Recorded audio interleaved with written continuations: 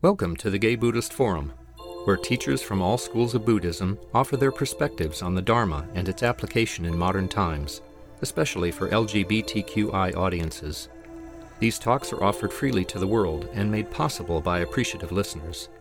If you would like to support our efforts to share the Dharma with underserved audiences, please visit gaybuddhist.org.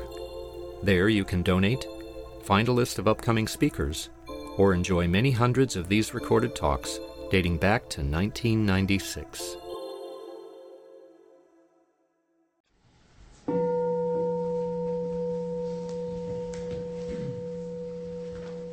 Welcome back to the Gay Buddhist Fellowship. Our tradition is to go around and introduce ourselves first before we hear from our speaker. Just by a show of hands, is there anyone here for the first time? Great, we'll try and remember your name as we go around so we can make you feel welcome during our social activities. My name is Tom. My name is Douglas. Benjamin. Francesco. Tim. Harvey. Jim. Prasad Chitta. My name is Rich. My name is Michael. Ed. I'm Greg. Mark. Dennis. My name is Cass. I'm Jack. Richard. I'm Shantan. My name is Oswaldo. My name is Jerry. My name is Ray. I'm Clint. My name is David. My name is Harley. I'm David. Jay. Joe. Mike. I'm Val. Peter. Grisha. I'm Brad. Welcome, everyone. Our speaker today is David Lewis. David has been following the Dharma path for over 40 years and has a degree in comparative religious studies. He attended his first retreat in the Tibetan Shambhala tradition at the age of 17 a few years ago and has been practicing Vipassana meditation since moving to San Francisco 25 years ago. He's a longtime member of the Gay Buddhist Fellowship and also leads a weekly sitting group for seniors every Friday morning. David's graduate Spirit Rock Meditation Center's dedicated practitioners program and has been on the teaching team for Spirit Rock retreats. Today we will hear part 2 in his series on the Paramitas. David, welcome. Thank you. I'm happy to be here this morning. Some of you may or may not have been here last month, and I did part 1 of the Paramis. The Paramis, or the Paramitas in Sanskrit, are known as the 10 perfections, and they're practices and intentions that we can use in our everyday lives. And last month, if you missed it, I talked about dana, sila, and renunciation. Dana is generosity, sila is virtue, and renunciation. And this month, I was going to talk about the next 3 or 4 on the list, which would be wisdom, energy, patience, and truthfulness. But last month I got kind of overwhelmed just talking about 3, so I can't promise you we're going to get all the way through all 10 paramitas. I don't know if I can do it. And I started, as I was doing research for this part, for this talk, I really kept coming back to wisdom, the first of them. So mostly I think that's what I want to talk about today is wisdom. And I might do it in a slightly different way than I approached it last month. The Buddha did not offer a belief system. And that's hard for a lot of us Westerners because we're used to viewing spirituality and religion and philosophy as something we believe or we don't believe in, or buy into or don't buy into. And the Buddha really discouraged that. He said, once you have views and opinions, once you have beliefs about something, that closes all kinds of doors to possibility. So the Buddha offered practices, very practical practices to help us deal with suffering and dissatisfaction in our lives, and practices to optimize skillful behavior which leads to happiness in our lives. Buddhism is a very practical path. I won't even say religion. It's a path. For most people, it's something you do. The three core practices that the Buddha offered were, two of them I talked about last month: dana, or generosity; sila, or virtue; and bhavana, or meditation. So in Asia, where most traditional lifelong people who are born into Buddhism practice, the vast majority of people that we refer to as Buddhists, they might not even call themselves Buddhists, might not meditate. It's a thing more for monastics in Asia. But they do practice every day dana and sila, generosity and virtue. They try to have good, skillful behavior, practice kindness and compassion, and also in countries that are traditionally Buddhist, Burma, Thailand, Tibet, the community of practitioners supports the monastic system, and that's generosity. That's one way that they show generosity. Is every day in Thailand, the monks go out with their begging bowls, and people line up along the roads and put food into the bowls, and it's a practice. It's not only a very practical thing of feeding the monks who are not allowed to feed themselves, but it's a daily practice of generosity. It's considered a core practice.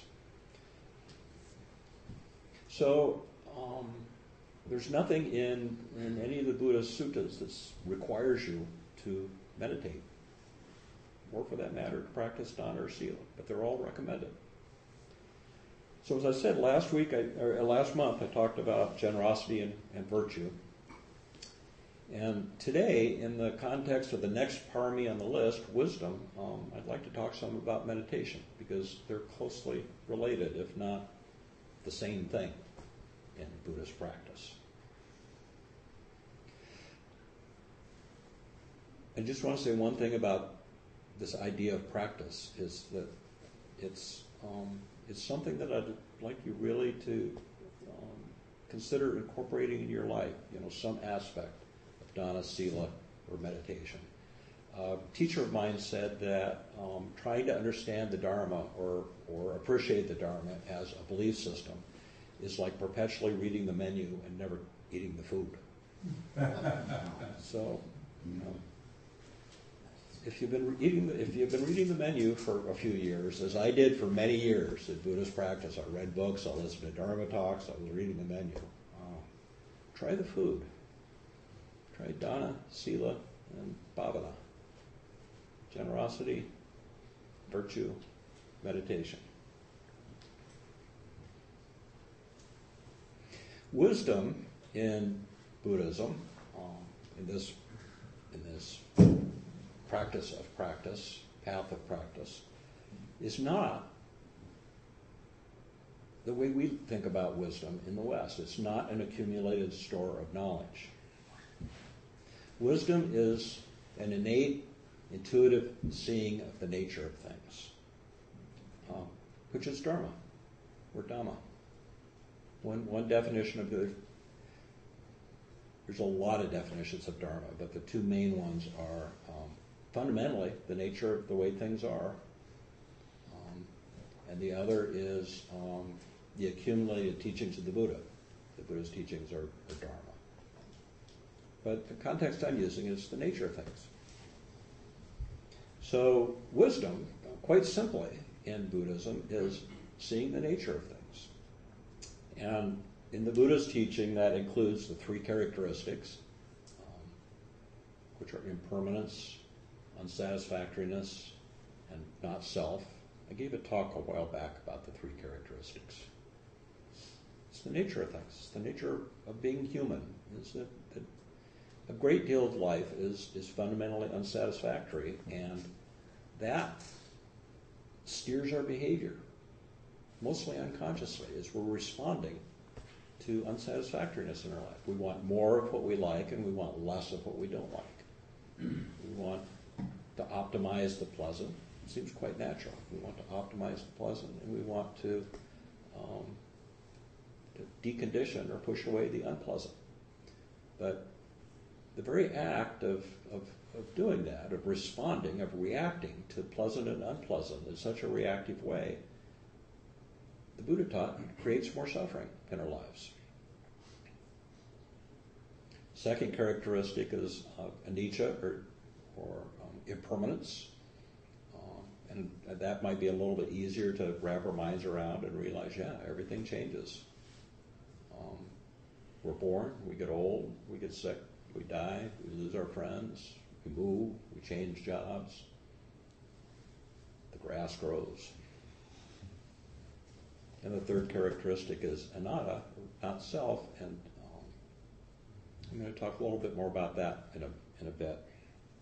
Another fundamental dharma, or nature of thing, is the Four Noble Truths. So wisdom recognizes the Four Noble Truths to be true. So wisdom is very closely related to right understanding, which is a factor in the Eightfold Path. So wisdom can almost be thought of as a verb, as well as a noun in Buddhism. Understanding things on a daily basis, on a momentary basis, understanding our experience in the context of the three characteristics and the Four Noble Truths. It's also defined as discernment. So there's three types of wisdom, probably more than three, but I'll talk about three briefly. The first is conceptual wisdom, and that's the wisdom that we're most familiar with in the West. Conceptual wisdom is what we get from books and listening to Dharma talks and thinking about the pros and cons of various points of view and making a choice and having views and opinions. Comes quite naturally to us, and it's probably what we're most comfortable with. But the Buddha was skeptical about this kind of wisdom. He was skeptical. He warned us against views and opinions, which is a fairly radical concept. And again, the Buddha said that once we have views and opinions, we close the doors on considering it might be otherwise.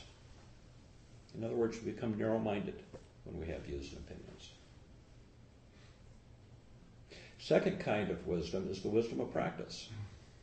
And that's when we take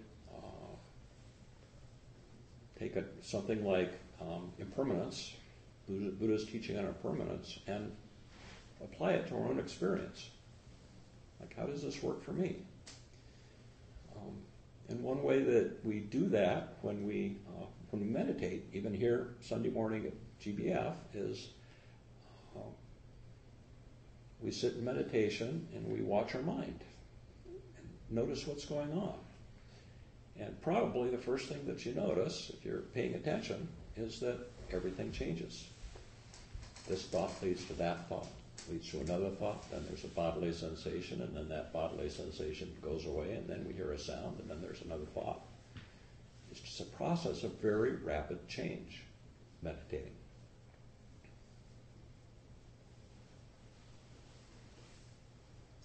It's largely based on sense contact. The Buddha taught that in addition to the five senses, I know you've heard this before, in addition to the five senses, the mind is the sixth sense. So thoughts it's like sounds rising in our experience. We don't have to take them any more seriously. So that's the wisdom of practice. And then there's the wisdom of realization. And wisdom of realization is clear knowing. Knowing something intuitively, knowing something from your gut. And that arises out of practice. Practice is volitional. It's something we decide to do. Realization is intuitive. It comes to us. You can't really make realization happen, but you can set the conditions for it to arise, and it will come at the right time.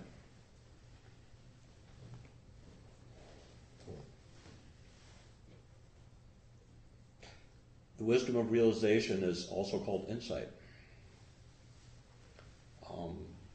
Mindfulness meditation is sometimes referred to, especially in my the tradition I practice in, as insight meditation.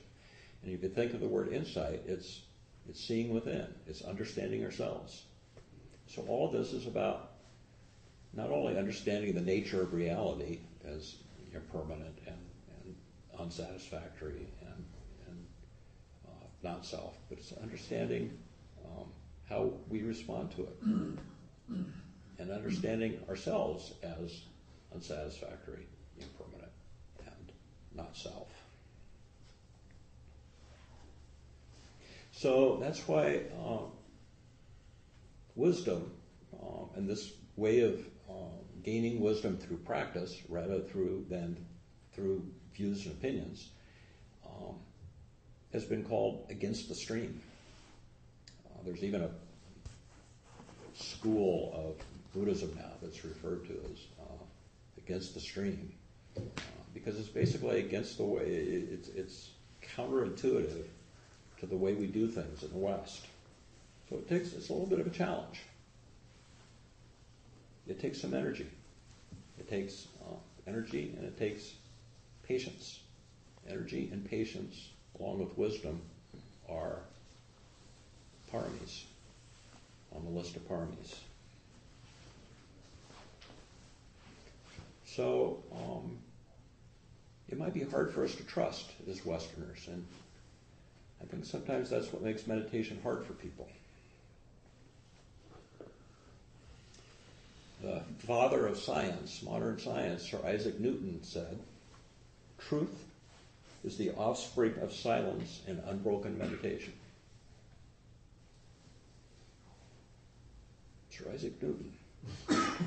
Truth is the offspring of silence and unbroken meditation. And I ran across another quote that I really like that I couldn't quite fit in, but I just really wanted to share to you.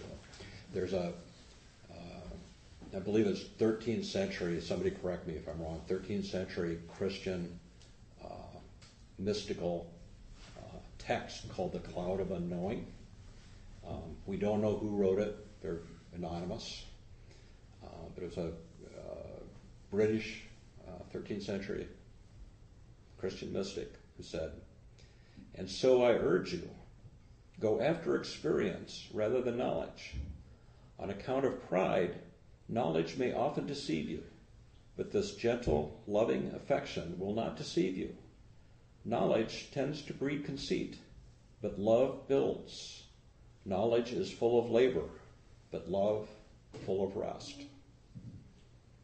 It's very Buddhist, I think. So when we look at the Christian mystics, we have a lot in common with what the Buddha taught. It's not something magical. It's just something intuitive. It's an intuitive understanding of our experience rather than knowledge. The same distrust of views and opinions and belief and dogma, basically. Mistrust of dogma.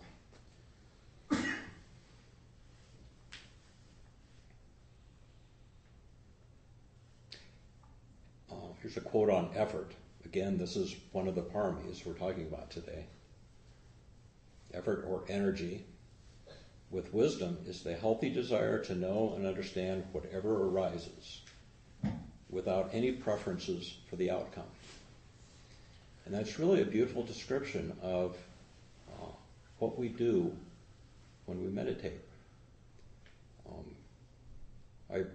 I'm sorry we don't do meditation instruction more at GBF, because for me, in my practice, and even after 40 years of practice, I love to be kind of reminded what to do to meditate.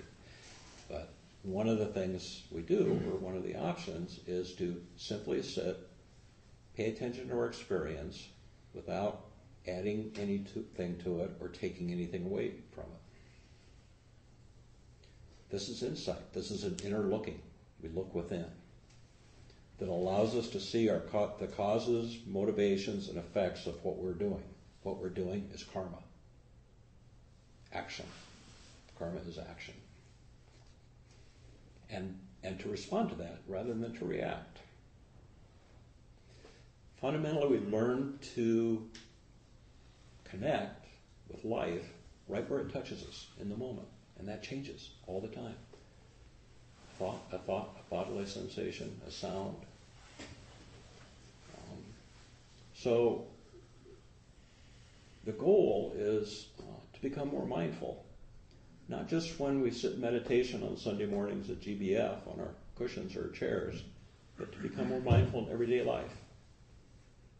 And to let the practice support us.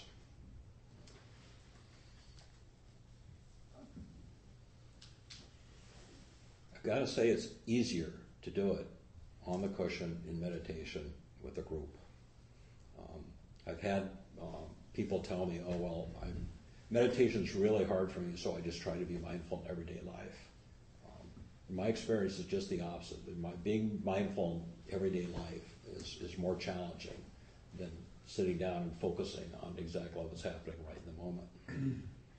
But it's also my experience, and I'm going to talk about this a little bit later, that if we have a fairly consistent meditation practice over a period of time, not necessarily a very long period of time, mindfulness starts to become automatic in our everyday life. The practice really does support us. It certainly is true for me. The practice has changed me, changed the way I respond to my mental habits, my psychological habits.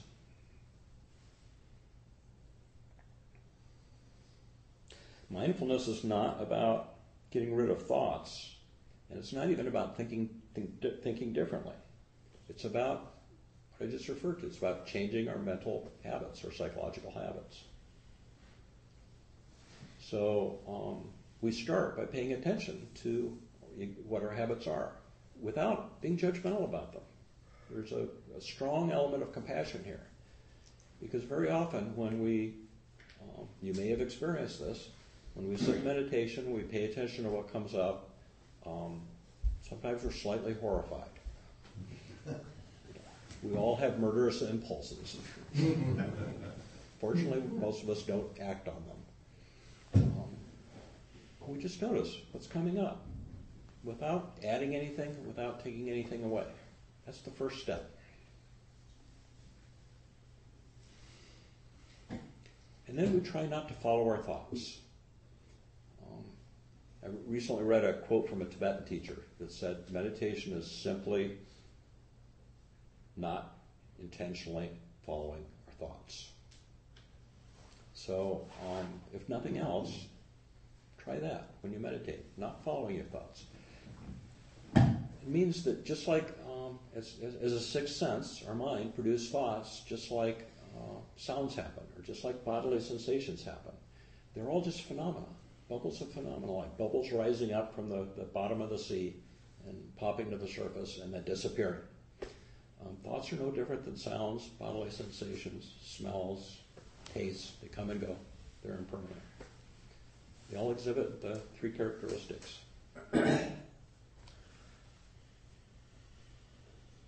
The other thing we can do in meditation, and there's a lot of different practices, which is another reason why I like instruction in meditation, is people offer alternatives. You get bored of one practice, you can do another practice. Another thing we do is cultivate skillful mind states and decondition unskillful mind states. So there's ways of deconditioning anger, fear, resentment, boredom, loneliness. Just like we can condition, we can work with happiness, joy, love, gratitude. It's a practice. We cultivate skillful mind states and decondition unskillful mind states. Energy, again, one of the paramis, along with wisdom. Energy is the resource that resists the pull of psychological habits. So, when we're meditating or in everyday life, when we notice a psychological habit, say anger arising, if we notice it, if we recognize it, then we can make the choice, and this takes some energy, we can make the choice not to go down that path, not to follow it. When it arises, it's present. We don't deny it. There's nothing wrong with anger. There's nothing wrong with fear. They come up, they pop up all of their own. They're conditioned phenomena. But we don't have to follow them. We don't have to feed them. So this is a challenging concept, especially for beginning meditators, because we think that we're not supposed to be feeling those things. We think if we're good Buddhists and if we're good meditators, we shouldn't get angry, or we shouldn't be fearful, or we shouldn't have any unskillful feelings or thoughts. But I can tell you, I've heard the Dalai Lama say it, and it's my experience too, that we get angry.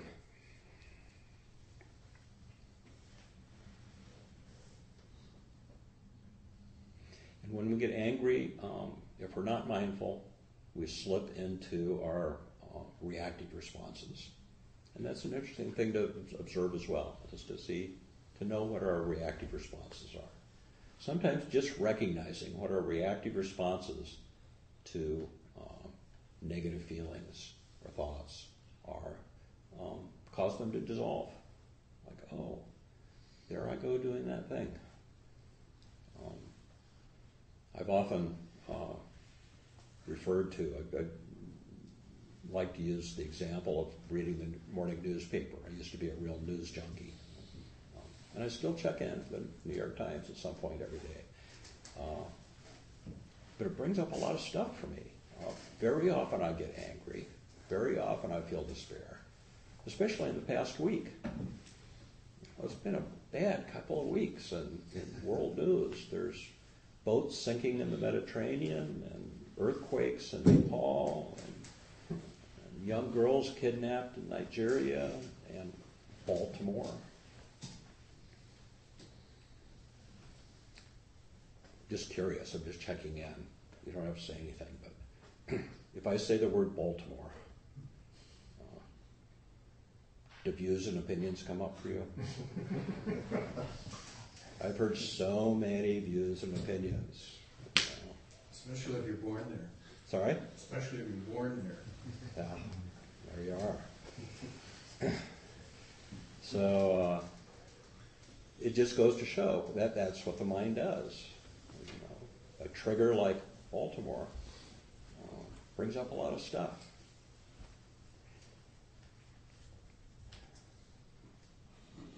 So what's important is not the stuff arising. That's conditioned. That's based on our mental habits and our upbringing and what we've been taught. What matters is how we respond to it. Our conditioned habits and responses. Wisdom discriminates between skillful and unskillful mind states and intentions. Energy gives us the resources to set boundaries and act on them. So a lot of this mindfulness practice, meditation practice, is about setting boundaries. Do I want to go there? Do I want to follow that thought? Or not? Is it skillful? Is it unskillful? That's discrimination. That's wisdom. Choosing between the skillful and the unskillful. We don't use good and bad. heavy judgments in Buddhism, but we talk about the skillful and the unskillful. The skillful being what leads to freedom, liberation, happiness, and unskillful what is that which leads to suffering. And a lot of our intentional chosen responses to the world are unskillful. It takes a while to sort that out and see that. It's useful to learn our unskillful habits. The most obvious example of that is our addictions.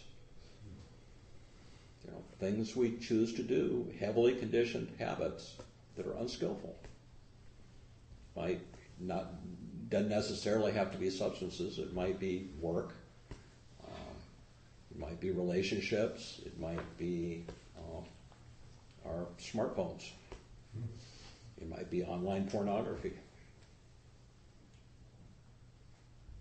All these things that we originally did to distract ourselves and to make our world a little bit happier and to make ourselves feel better, eventually can become unskillful. It's an interesting place to start with our addictions.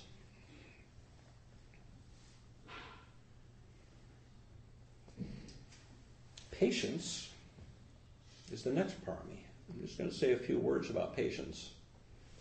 But in terms of what I've been talking about, our mindfulness practice, being in the moment, paying attention to what's going on, patience is the acceptance part.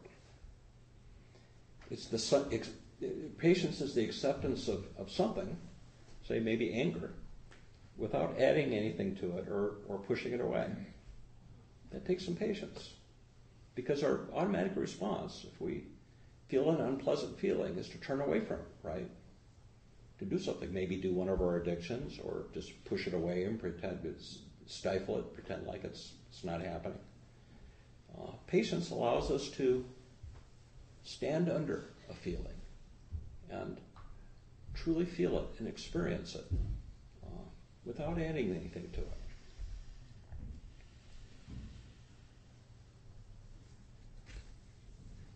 Patience is useful in a traffic jam. Right? Our conditioned response, our reactive response is to get pissed off, to be mad, blow the horn, get frustrated. But whether you do that or not, whether you go down that road or not, you're still stuck in traffic. Nothing changes. So if you can have some patience, apply some patience to your life, you're still stuck in traffic, but your mind's not suffering nearly as much. So that's the difference between the first arrow and the second arrow. That's the difference between pain and suffering. Pain is being stuck in traffic. Suffering is being pissed off about it. Patience is what allows us to stand under an uncomfortable feeling or sensation and not go into our reactive responses.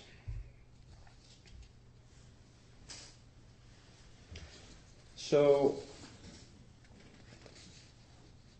I want to give a personal example, which I don't do very often. But I don't want to present the paramis as something that's kind of academic or something to believe or something to understand. The paramis are a practice. It can be really helpful in life. Some of you know that I'm HIV positive and have been for 25 years. And when I first became positive, it was fairly early on in the epidemic, and I was pretty sure I was going to die. In fact, my first doctor told me I was going to die within a year. So I was terrified. And then I moved to San Francisco basically to get better treatment for HIV, and I got involved in the whole AIDS movement, from ACT UP to founding Project Inform to treatment advocacy. And I was living here at the height of the epidemic, and I lost most of my friends, most of the people that I got to know initially when I moved here. Were also HIV positive, and a good many of them died. And that was terrifying. So I have a lot of conditioning around fear in HIV.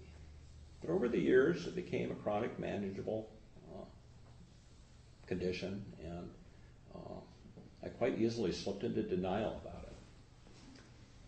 But that fear is still there someplace. And every time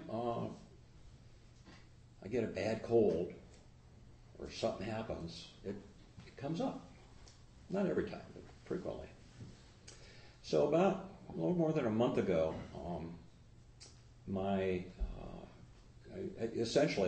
I became allergic to one of the drugs in my drug regimen that I've been taking for about 6 years. And it made me really uncomfortable. I was actually in a certain amount of pain for about a month. And I couldn't change my regimen right away because it's not that easy to do, especially when you've been positive for 25 years and you've taken everything else. So I had to stay with this regimen that was causing me pain until I could get it changed. I did eventually get it changed. So during that month, when I was in pain and I was wondering what was going to happen, there were three kind of conditioned habitual, there were three lines of thinking that I was really tempted to go down. First one was that they're not going to find another regimen for me and I'm going to have to live in pain like this for the rest of my life. Second one was they're going to find a new drug regimen that I can go on and it's going to work fine and it's going to keep the virus down and I'll feel a lot better and everything will be okay. And the third one was that I'm going to switch to a new drug regimen, it's not going to work, and I'm going to die fairly soon. On any given day, all three of those presented themselves as a line of discursive thinking and fantasy and thought that I could follow. I chose to.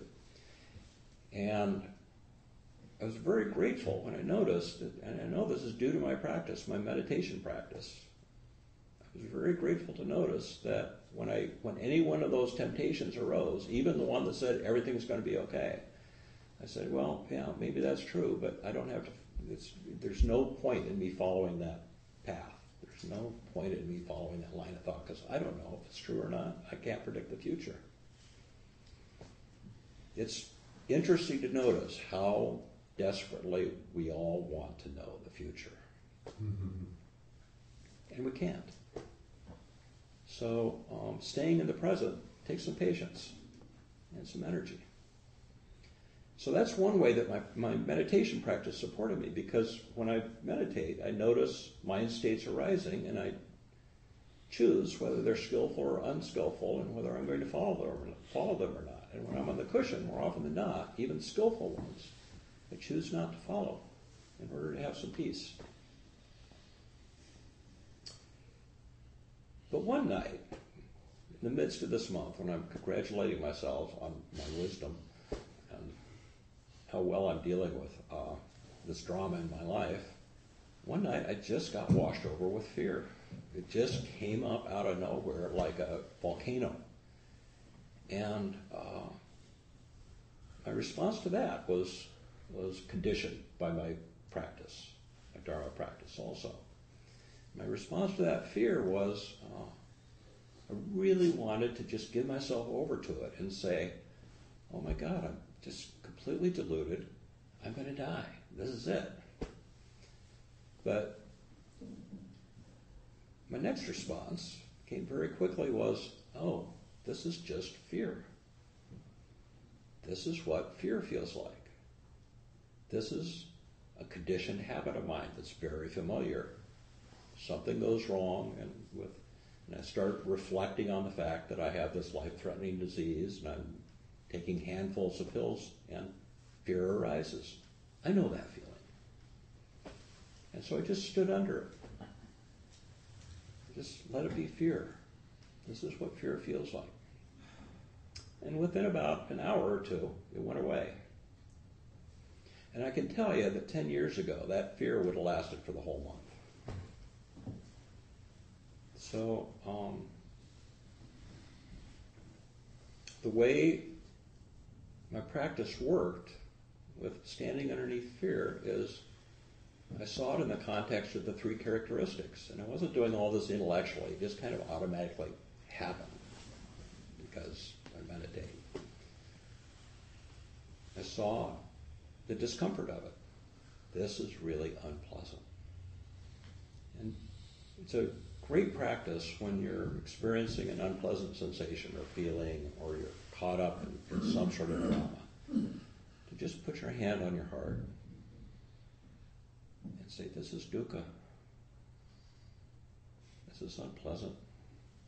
And have some compassion for yourself. This hurts. Second characteristic is impermanence. I thought, okay, I know how fear works. It comes up, it goes away. It's impermanent. This fear is most likely not going to be permanent because it's never been permanent in the past. And the third characteristic is not self. This fear is simply my conditioned response. This is something that I learned 25 years ago. And whatever can be conditioned can be unconditioned. This fear is a mental habit of mine that I don't need to follow. It doesn't need to rule me. It's not inherently me. It's a mental habit. We call them sankharas in Buddhism. Psychological habits, mental habits. So that was a certain amount of comfort to me in my worst moment, in the last moment. It hurts, but it's not permanent. It's not inherently mine. I went to sleep that night, woke up the next morning, everything was okay. At least in my delusive state, everything was okay. So I'm not claiming, I'm certainly not claiming to be wise, because I certainly don't feel that way. I feel very much like a beginner in practice. But I know how my practice has supported me, and I really appreciate how that showed up for me in everyday life, in real life, in the past month. And I'm very grateful for the practice. I have a lot of passion for Buddha Dharma and for meditation because of what I intuitively know to be true based on my own experience, not on my belief, based on my own experience. So I'd like to wind up by reading a couple of, a poem and a quote, both of which, I know at least one you've heard before because I've shared it, and I think Tom shared it once. And the poem you might have heard before, but they bear repeating. The poem's called Daikini Speaks by Jennifer Wellwood. The Daikini Speaks. My friends, let's grow up. Let's stop pretending we don't know the deal here. Or if we truly haven't noticed, let's wake up and notice. Look, everything that can be lost will be lost. It's simple. How could we have missed it for so long? Let's grieve our losses fully like ripe human beings, but please, let's not be so shocked by them. Let's not act so betrayed, as though life had broken her secret promise to us. Impermanence is life's only promise to us, and she keeps it with ruthless impeccability. To a child, she seemed cruel, but she is only wild, and her compassion is exquisitely precise, brilliantly penetrating, luminous with truth. She strips away the unreal to show us the real. This is the true ride. Let's give ourselves to it. Let's stop making deals for a safe passage. There isn't one anyway, and the cost is too high. We are not children anymore. The true human adult gives everything for what cannot be lost. Let's dance the wild dance of no hope.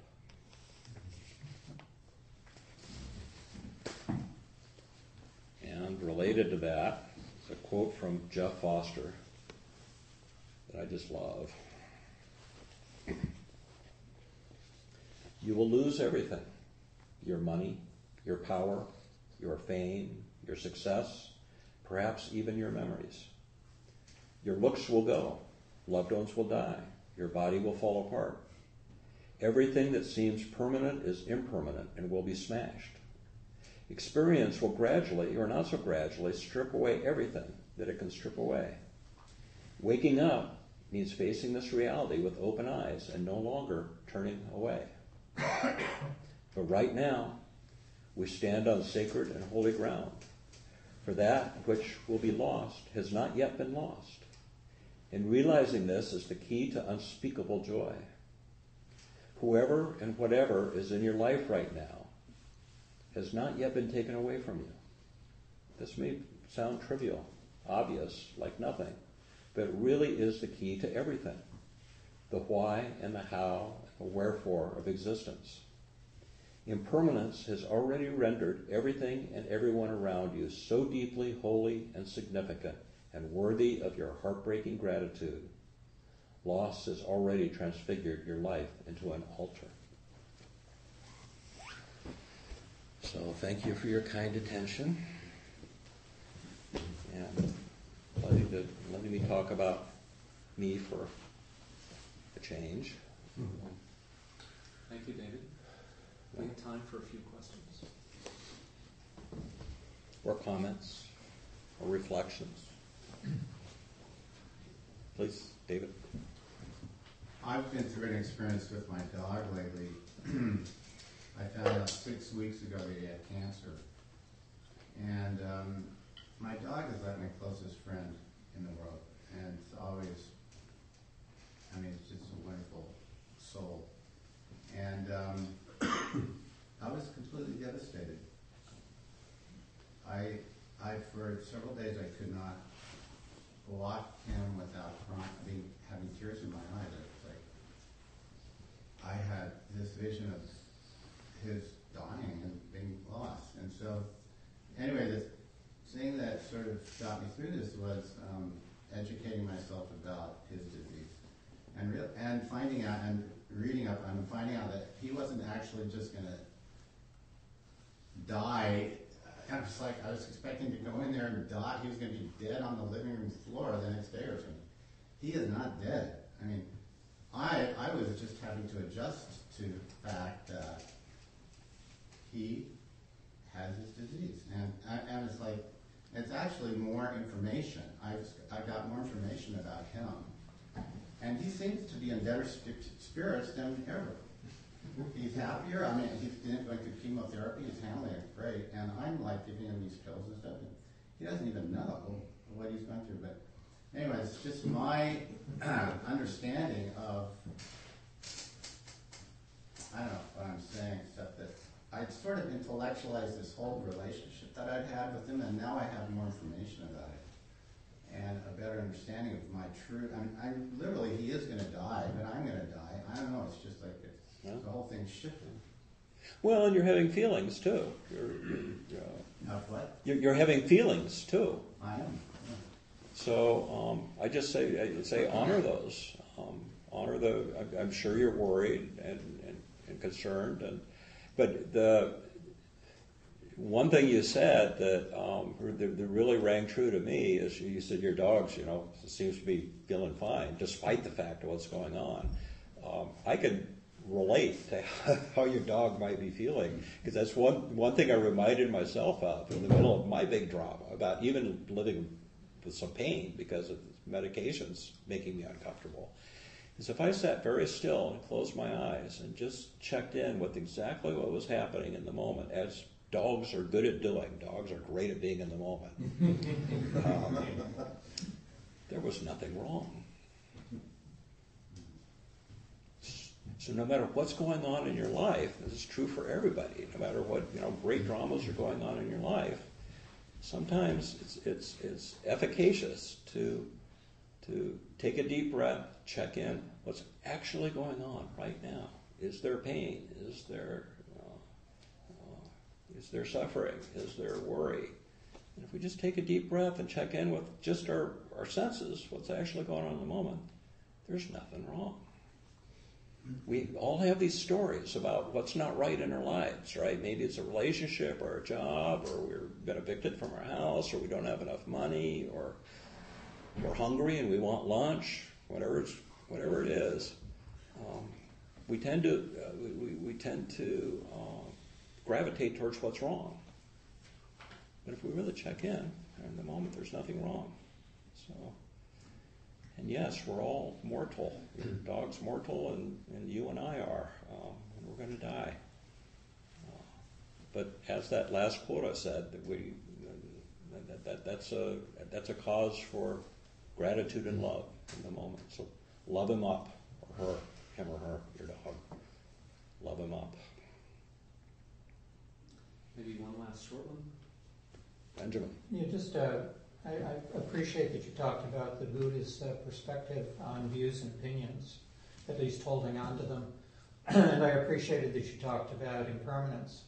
But I think that frequently we think we recognize impermanence, but I think it's hard to recognize that views and opinions are basically our attempt to create permanence.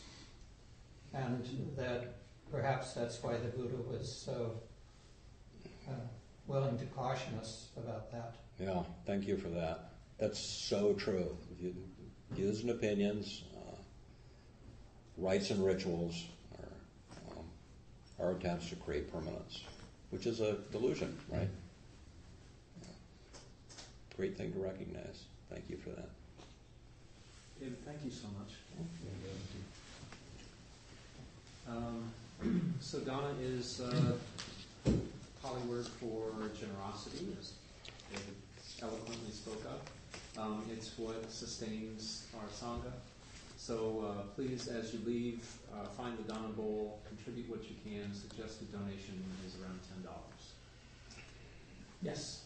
My name's Mike, and I'm the host this morning, and in addition to the Donna Bowl, there are some plates with fruit and cookies and a savory kind of cheese twisty thing.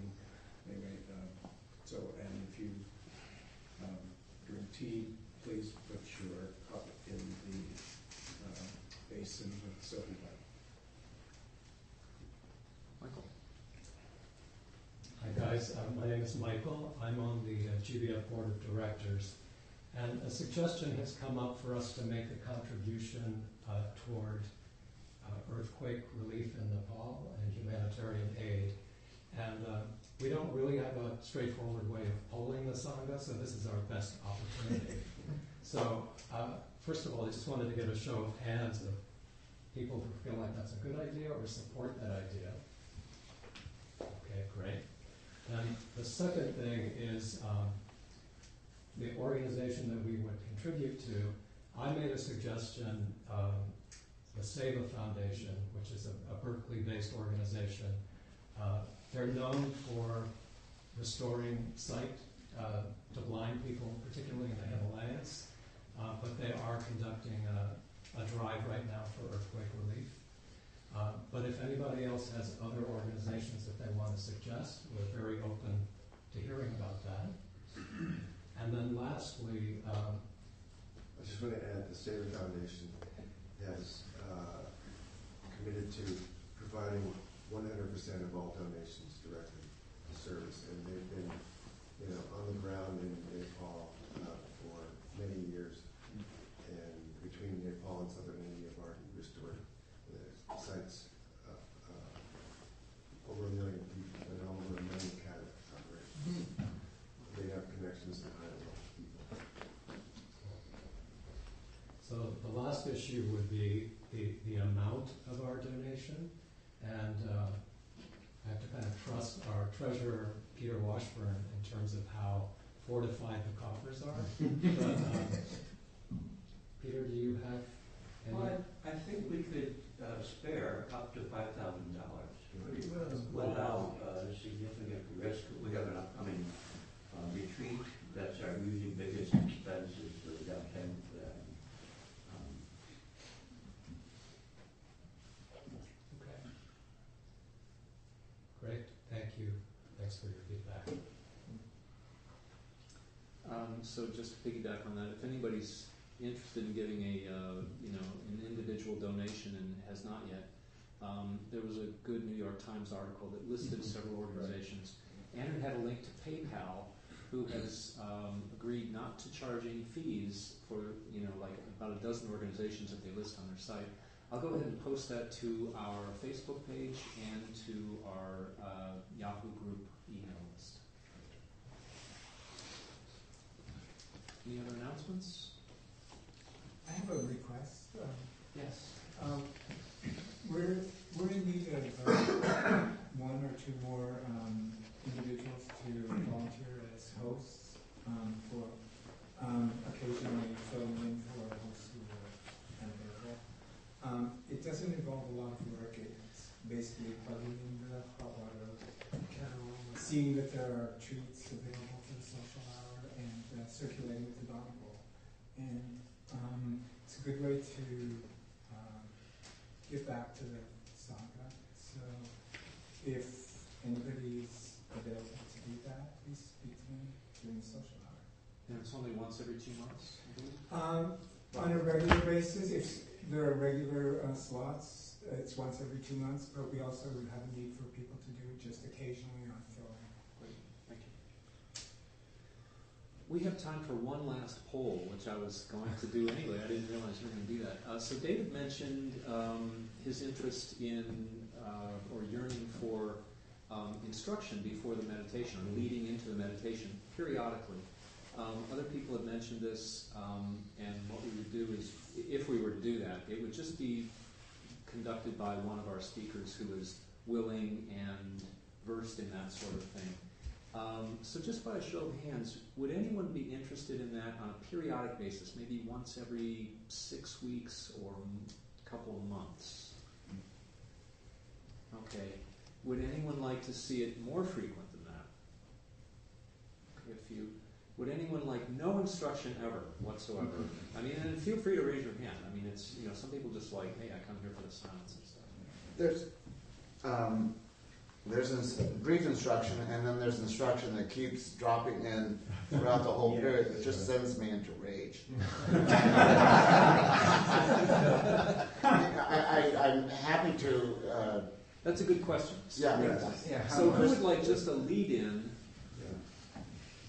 Okay, I think that's the majority. Okay, so that's how we would frame it if we do that. Any other comments before we? Because I think that sounds like something we could do periodically. Yes. I particularly appreciate that, because I think I've been coming about 3 years, and my perception is that the group has a sense of itself, of people having a certain, shall I say, understanding or experience with meditation, but as new people come in, they don't, and I'm one of those people. And I'm periodically bewildered by, there's a need, I think, for more education, and this would serve that. Great, thank you. Does the website have any tips? No, it doesn't. However, I have a series of 5 guided meditations, professionally produced and everything, that are PLR, private label rights, meaning they can be, distributed.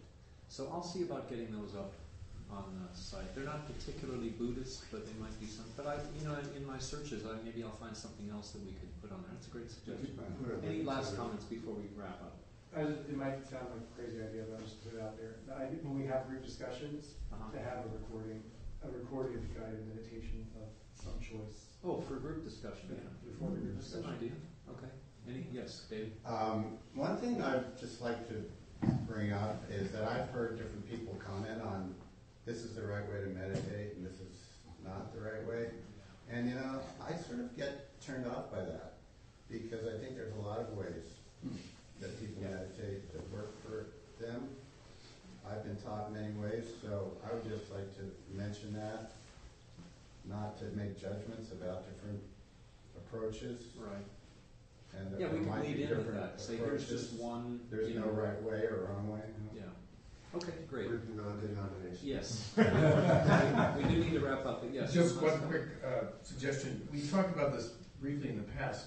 The major kind of focus, group focus, for instruction and meditation, etc., is the yearly retreat. But not everybody can go on that, and I would wonder if, as I said, I know I've asked about this before, and I think others have too, if, say, a couple times of the year there would be a kind of day of meditation or day of instruction, maybe just not a full day, even a half day, even just here, like some Sunday afternoon, where, you know, you could have instruction, you could have maybe some discussion, you know, but I've gone on the retreats and I appreciate them and the effort that goes into them, but I think not everybody can go.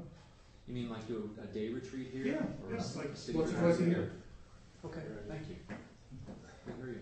Great, thanks everyone. Let's gather in a circle for our dedication there.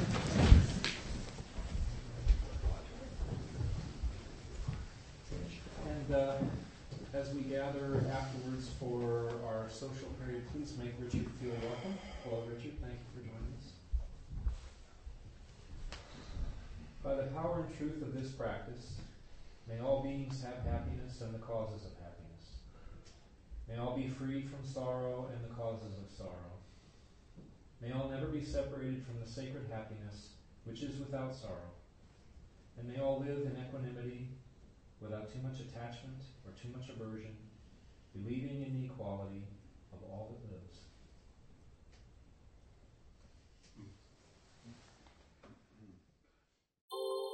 Thank you for listening to the Gay Buddhist Forum. If you would like to hear several new talks per month and be notified of upcoming speakers so you can participate live, please subscribe to this podcast, like us on Facebook, and join our mailing list by visiting gaybuddhist.org.